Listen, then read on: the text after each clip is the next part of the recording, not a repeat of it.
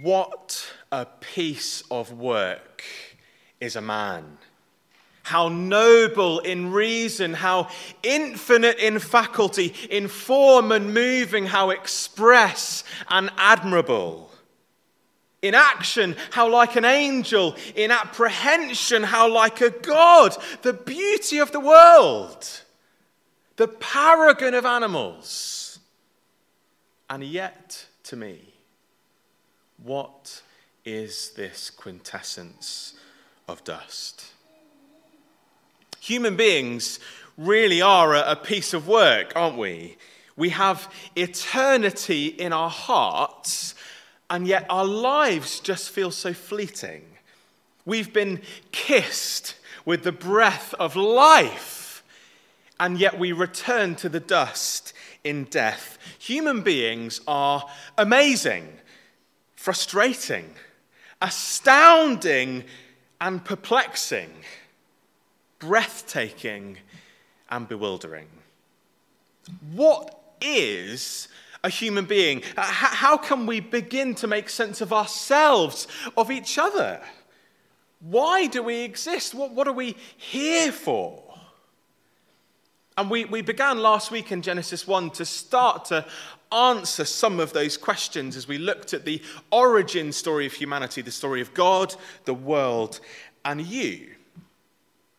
And as we come to Genesis 2 this morning, I want you to imagine Genesis 1 is like the wide-angle camera shot showing us the whole sweep of creation. But even last week we saw, didn't we, how the action slows down to look at the creation of humanity, the climax of creation. But as we come to chapter 2, we're now zooming in. We're getting a close-up shot of day 6 of the creation of the man and the woman. It's like we're double-clicking on day 6 from chapter 1. So last week we saw this basic pattern. Human beings living. Oh, hang on a minute, that's why. There we go. We saw this basic pattern. Human beings are created under God. God is the crown. Human beings are created under God, but over creation, over the world that God has made. And what we're doing in Genesis chapter 2, we're focusing in on that picture to see what that really means. What does it mean for humanity to live under God? What does it mean for us to live in and over this world alongside each other? So chapter 2 is not an alternative creation account contradicting chapter 1. Rather, if you will forgive me a football illustration, we're getting the replay of a goal. That's what chapter 2 is doing. We're going back to day 6 of chapter 1 and we're getting a replay. We don't see any of the build-up. We don't see any of the context. We don't see the conclusion either. But we're getting the close-up, slow-motion action replay of the creation of the man and the woman, the crucial moment in creation, so that we don't miss it. And as we focus in on the creation of the man and the woman, we're going to see 3 things about us as human beings, 3 crucial relationships that help us to understand what we are for. Relationship with the Lord, with the world, and with each other. So first of all, you were made to trust the Lord. You were made to trust the Lord. Chapter 2, verse 4 opens a new section in Genesis. Every new section begins in exactly the same way. If you read through Genesis, you'll see these words 10 times. This is the account of ... Every time you see that, it's the beginning of a new section. And it basically means something like, this is what became of. So in chapter 5, verse 1, this is what became of Adam and his descendants, we read. In chapter 6, verse 9, this is what became of Noah and his descendants. And so chapter 2, verse 4 is basically saying, this is what became of the heavens and the earth that God made. That means chapter 2 is mostly here as a background to what we're going to get to in the next couple of weeks in chapter 3, the fall of humanity, the entrance of sin and death into the world. This section is basically here to answer the question, why is our world not this world anymore? What's gone wrong? What became of that good world that God created, that we live in this world now? That's what we're looking at. And so our first focus is our relationship with the Lord. We were made to trust the Lord. And that's clear from the way that God is referred to throughout this whole chapter. Always in chapter 2, every single time, God is the Lord God. Look through chapter 2 every single time. Now, you know this by now. I've said it lots of times. Whenever you see the word Lord in capital letters, L-O-R-D, all in caps like that, it's there to tell us God's covenant name, his personal name, Yahweh. And that's different to chapter 1. Every single time in chapter 1, it's just, and God said, God did this. But in chapter 2, he's the Lord God. So in chapter 1, God is the sovereign, powerful creator of heaven and earth. But in chapter 2, he's not just the sovereign creator, but the personal relator. The God who is concerned with his people, who relates to us intimately and personally. In chapter 2, the creator comes close. And we see that in the creation of the man, don't we? He's formed from the dust of the earth like a master craftsman shapes the clay on his wheel. And then we get this extraordinary moment where the Lord leans in, mouth to nostrils, and breathes into the man his own life and breath. And the man became a living being. It's the first kiss of life. It's a profoundly intimate moment, isn't it? God personally comes near to breathe his own life into the man. That's part of the reason human beings are this strange paradox of earth and breath, of life and dust. We're natural and supernatural. And what it shows us is that we were made for a relationship with God. That's what this is all about.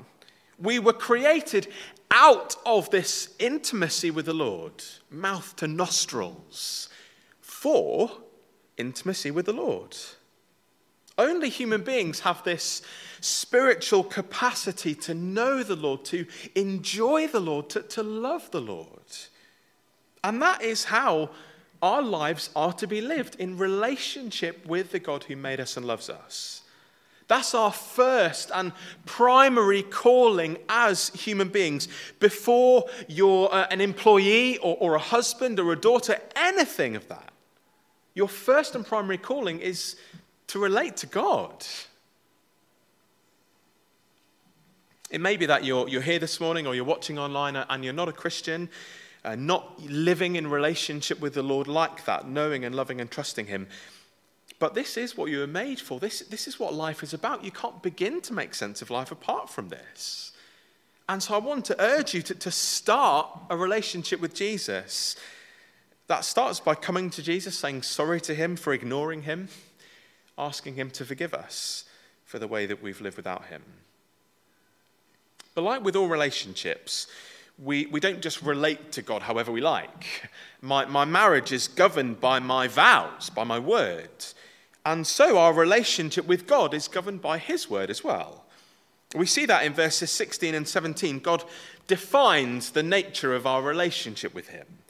But I want you to see our relationship with God is first and foremost defined by freedom.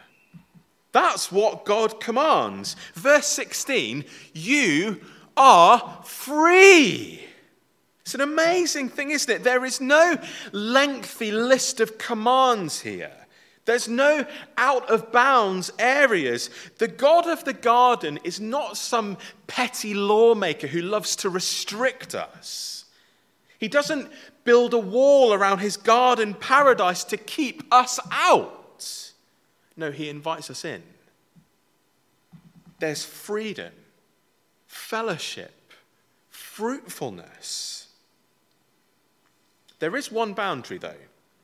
One tree. The tree of the knowledge of good and evil. It's a mysterious tree, isn't it?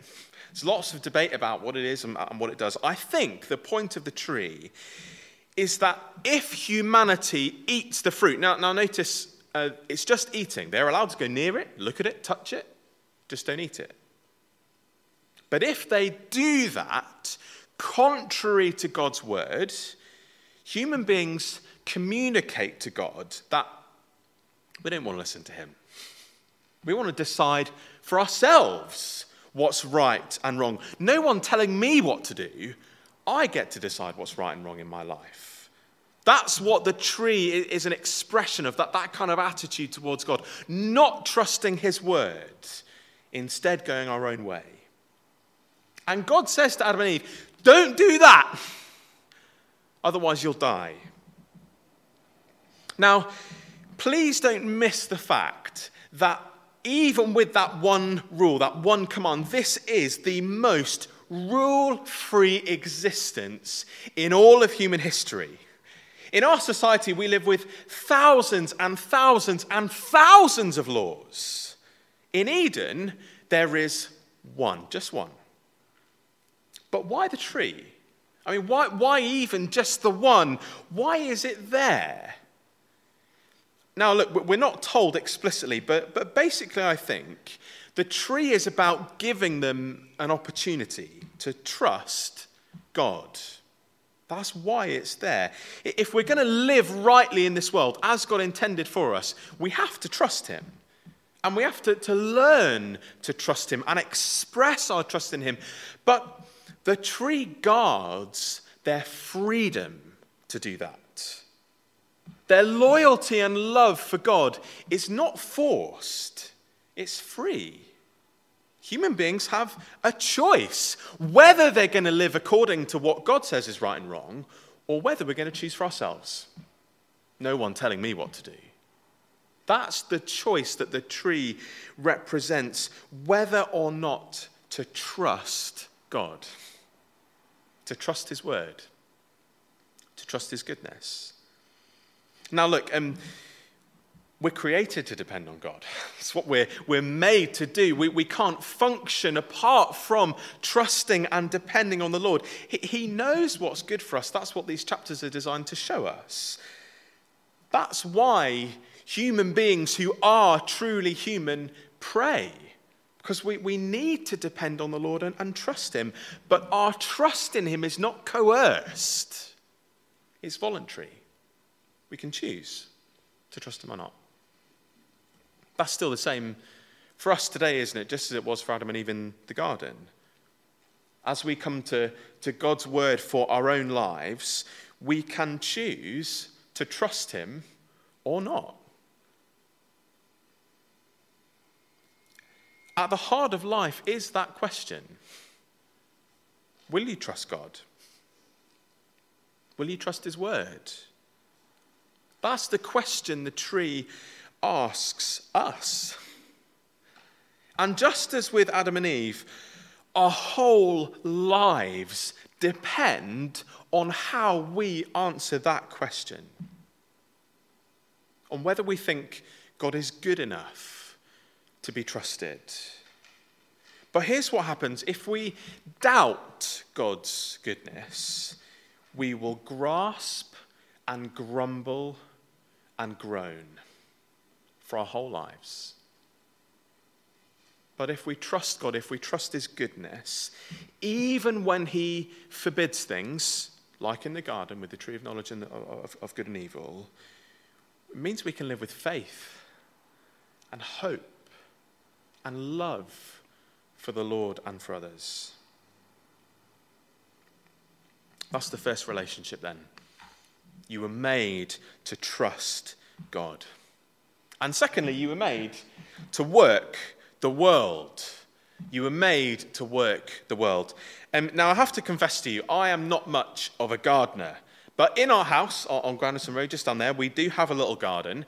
And over the last few years, there has been something quite satisfying, forming and filling that garden with plants, even enjoying the odd raspberry this summer before the caterpillars got to them.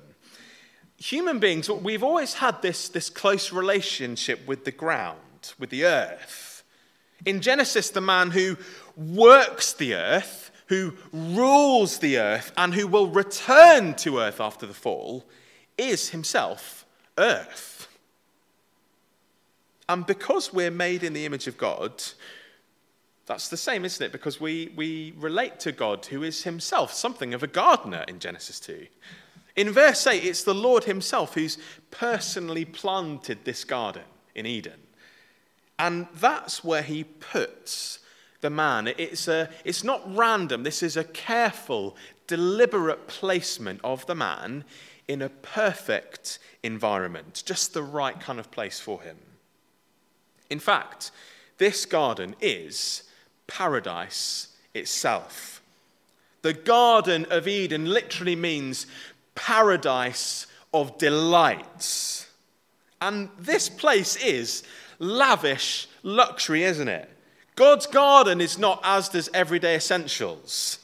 It's filled with trees whose fruit doesn't just look good, but also tastes good. Just think about that for a moment, okay? What need is there for God to create beautiful fruit that pleases the eye? What need is there for God to create delicious fruit that tastes nice? There is no need. But that's the kind of God he is. Not just about functionality, but about beauty. It's filled, abundance, filled with trees like that. When we think of the Garden of Eden, it's easy, isn't it, to think of the boundary, the tree of knowledge of good and evil. But don't forget the bounty. This garden is abundant, open, free, filled with beauty for humanity to enjoy. It's a life of freedom and fullness and fellowship. God is not a cosmic killjoy. He is not out to spoil your fun. God is passionate about our pleasure. He delights in our joy. And this is a land bursting with it, filled with all kinds of natural resources. It's got an abundant water supply. In the ancient world, where it's often dry, 4 rivers. This is a place of abundant life. It's got gold, not just gold that's good. I don't know what the difference is. Good gold, precious stones. It's even got this aromatic resin, stuff that smells nice. And carefully placed in this paradise of delights is the man. To live, to enjoy, to delight, and to work. Verse 15, the man is put there to work it and take care of it. Literally, to serve it and keep it. Now, it's important to know, isn't it? This is before the fall. We haven't got to chapter 3 yet.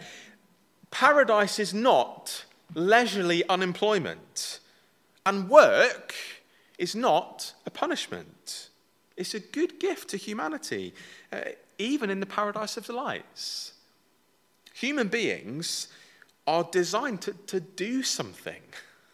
We weren't designed to do nothing and sit around on our backsides. We're made to work the world. Now, look, we are going to get to Genesis 3. I realize our experience of that work is fundamentally altered by the fall. But work itself is still a good gift from God. He gives us something that is exciting, rewarding, challenging, fulfilling. To bring order to the world, forming and filling it, to design and develop it, to cultivate and care for it. And Eden's just the beginning. There's a whole world out there for them waiting to be discovered and dug and distilled and developed. And your work has that same purpose. Now, let me say, by work, I don't mean paid employment. It may include that, but there's loads of kinds of work that don't include being paid for. It means any kind of purposeful activity in the world. So whether you're managing your home or raising children, bringing order from the chaos of their lives, helping to fill the world with people who bear the image of God and reflect what he's like. Whether you're working in a warehouse, again, bringing order from the chaos, helping to fill the world with useful products that serve humanity. It's doing Genesis 2. Whether you're teaching, cultivating and developing young minds to understand and appreciate the world we live in. Whether you're studying, learning about the world that God made, getting your head around concepts that will help you to develop the world. Whether you're fixing machines as an apprentice, ordering them so they work properly. Whether you're in a hospital, bringing order and healing to bodies that are broken. All of those and more. I could be here for 10, 15, 20 minutes applying it to all of our different situations. All of those places are realms where we do this, where we work and take care of this world and the people that God has put in it. We're like God. We rule over it, bringing order, where we form it and fill it so that human beings flourish. And your work is an act of worship and obedience to God. Remember that the man is there literally to serve and to keep the garden. And in the Bible, serve is another word for worship, and keep is another word for obey, as in keep the commandments. He's there to worship and obey. So that's how verse 15 could just as easily be translated. Work and take care, serve and keep, worship and obey. Your work is part of the way you worship the Lord. That's why in Colossians, Paul writes to us that whatever you do, work at it with all your heart, as if you were working for the Lord, because you are. Not for human masters, because you know you will receive an inheritance from the Lord. It is the Lord Christ you are serving. Your work matters. You were made to work the world. And lastly, you were made to partner with others. When we get to verse 18, the man has a perfect relationship with God, intimate and close and personal. He's in the perfect place. He enjoys perfect work. But there is one thing that is not good. Those words ought to really shock us in verse 18. For the very first time in God's good world, something is not good. Verse 18, it is not good for the man to be alone. Now, we need to be really careful here to make sure we diagnose the man's problem properly so that we understand God's solution properly. The problem is not that he is lonely and needs a companion, though the woman will be that for him. The text says the problem is not that he's lonely, but that he is alone. And God's solution is not a companion, but a helper. The man's biggest problem is that on his own, he cannot do what God has asked him to do. Because we're designed to live in partnership with others, to work together. The man is made in the image of a God who is a community of love, Father, Son, and Spirit. So how can he image God if he has no one to love and be in community with? He's made to form and to fill the earth, but he can't do that on his own. Especially, he cannot be fruitful and multiply on his own. He can't fulfill the commission that God has given him. And so God makes a helper suitable for him.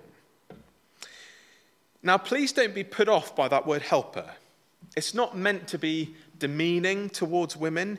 In the Bible, actually, it's most often used of the Lord, as it was in Psalm 146 that Paul read earlier. The God of Jacob is our helper. It's the same word. So it's not intended to communicate inferiority. If anything, it's telling us the man is inadequate on his own. That's the point. He needs help.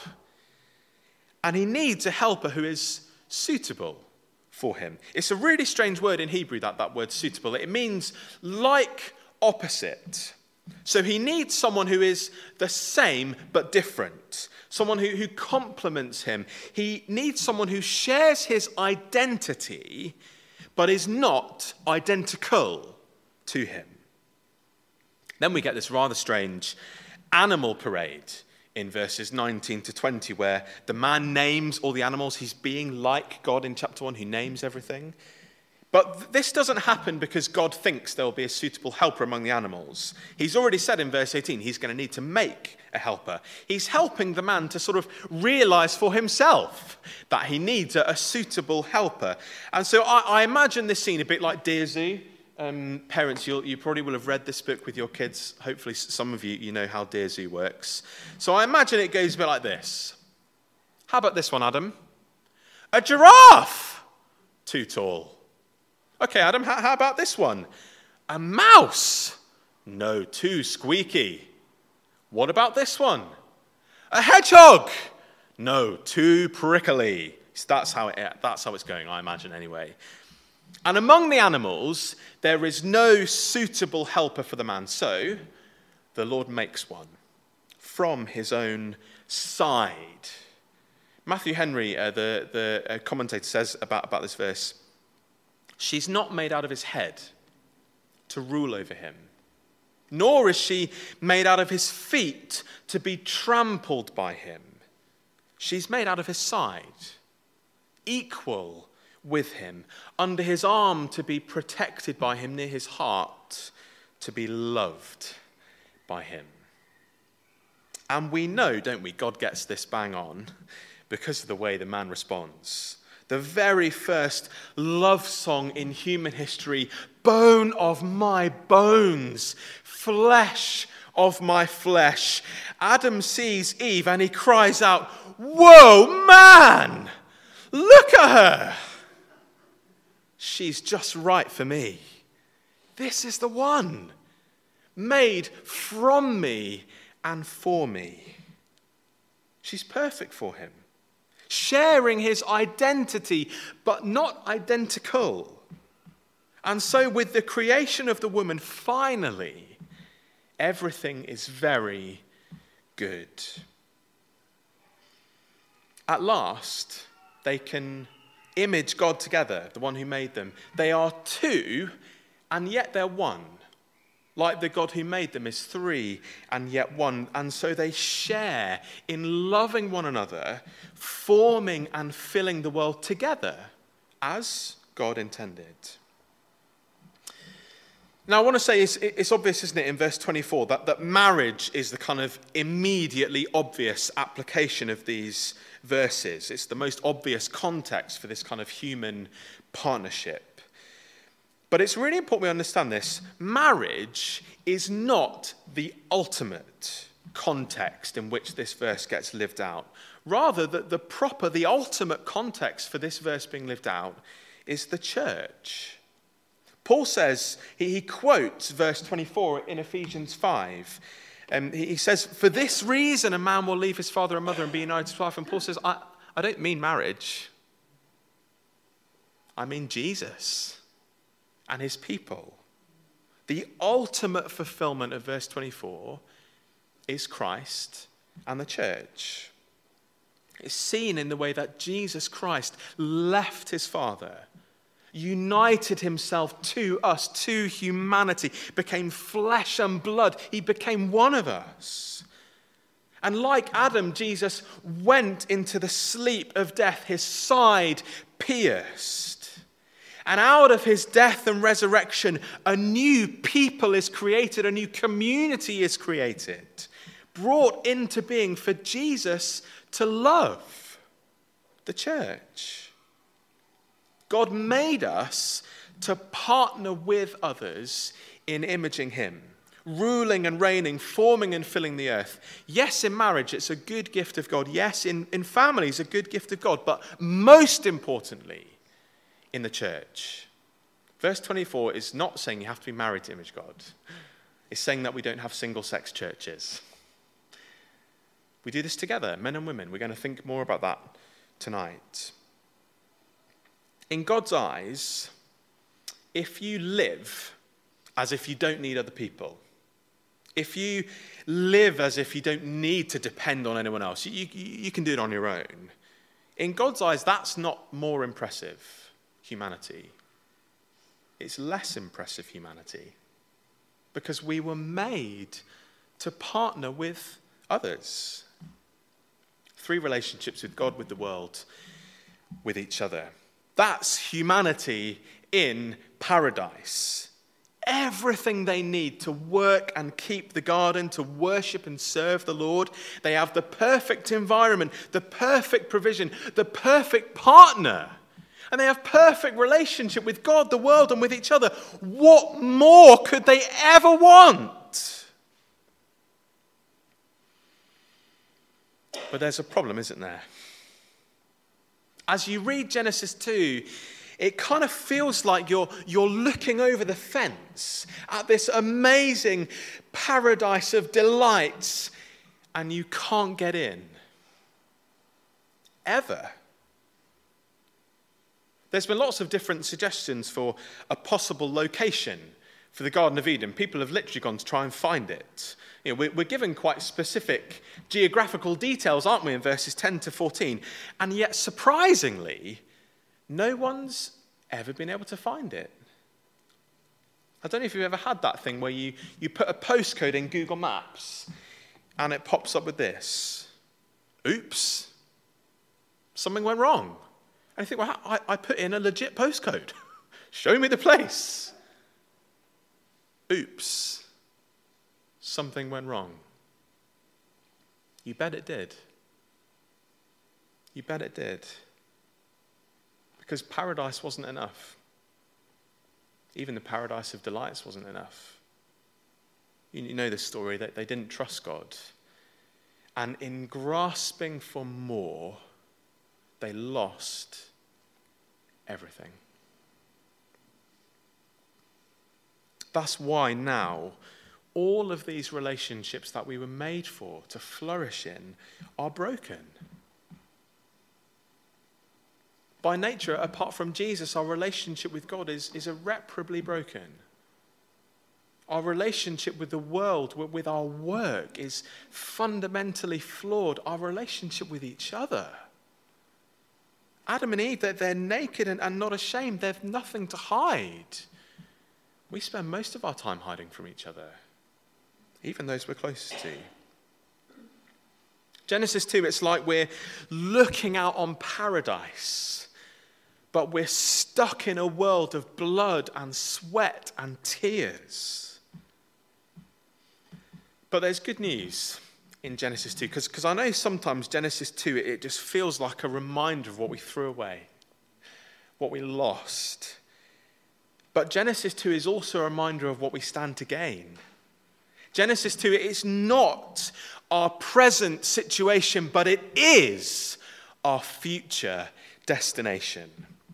That's why Jesus came. And unlike Adam, Jesus did not come into a perfect environment. He entered a fallen and broken world.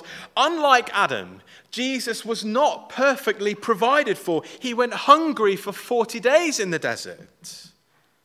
And Jesus had a much tougher test of obedience in a much tougher garden. In the Garden of Gethsemane, even those he partnered with, his best friends, fell asleep and deserted him and left him alone. And yet Jesus obeyed the will of God to go to the cross for us. Jesus came and lived a life of blood, sweat, and tears for us. Dying in the cross in our place so that you and I might be invited to enjoy paradise. Remember what Jesus said to the thief on the cross? The thief cries out, Jesus, remember me when you come into your kingdom. And the most amazing words from Jesus' lips, truly I tell you today, you will be with me in paradise. That's for you, if you'll trust Jesus. That is your destination if you trust Jesus. That's why when we come to the last book of the Bible, the book of Revelation, that the new creation, it has echoes of Eden everywhere. It's like a new and better Eden, a place of rivers and gold and precious stones and stuff that smells nice.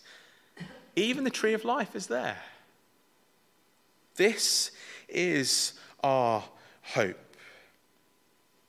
The angel showed me the river of the water of life, as clear as crystal, flowing from the throne of God and of the Lamb down the middle of the great street of the city. On each side of the river stood the tree of life, bearing 12 crops of fruit, yielding its fruit every month.